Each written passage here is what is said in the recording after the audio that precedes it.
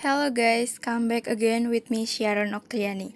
So today I would like to retell the story from the children book that I read and the cartoon movie that I watched.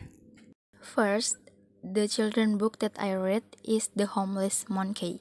This is a heartwarming story about a happy monkey called Springs who had no home of his own. He had sold everything he owned and he travels the world looking for adventures. He was a happy monkey and he loved helping people. One day, he passed through the village and saw an old beaver. He towards to him and asking to do some garden work so that the beaver can give him something to eat. The old beaver agreed and Springs to the work. When Springs already finished the work, he returned to old beaver's home and there was a lot of food given by the whole village. Then they were celebrating and had a good time together.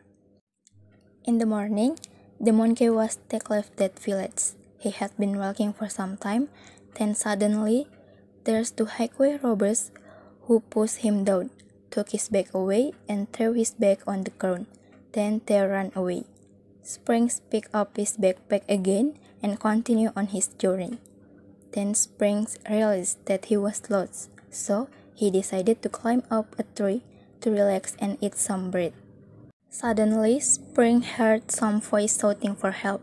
Apparently, it comes from the two robbers who had pushed him earlier that day were trapped inside a deep hole in the ground. Then Springs quickly helped them to get out from that hole.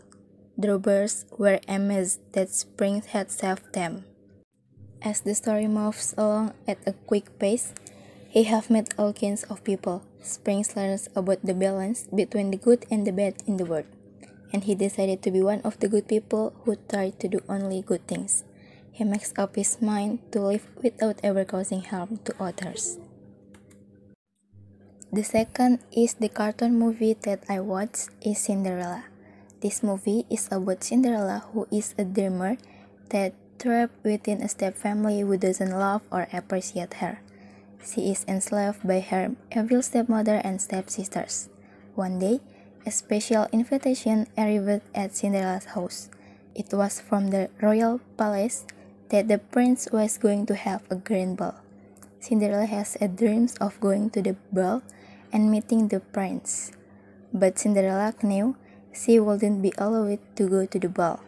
But with the help of a few mice friends and her fairy godmother, Cinderella's dreams come true. The fairy godmother reminded her that she can stay after midnight because then everything goes back to normal.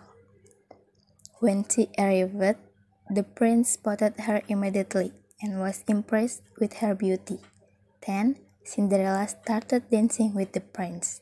Cinderella was having such a wonderful time at the ball that she had forgotten about the time.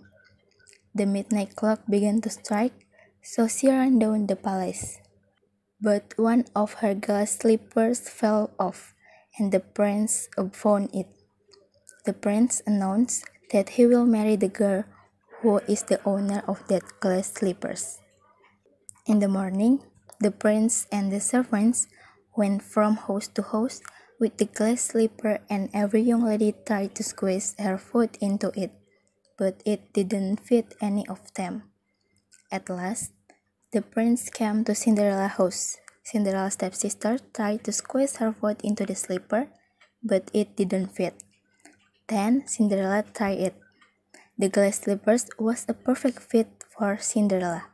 The stepsisters were even more shocked when Cinderella pulled the other glass slippers out of her pocket. At the end, Cinderella gets married with the prince, and she forgives her stepmother and her stepsister.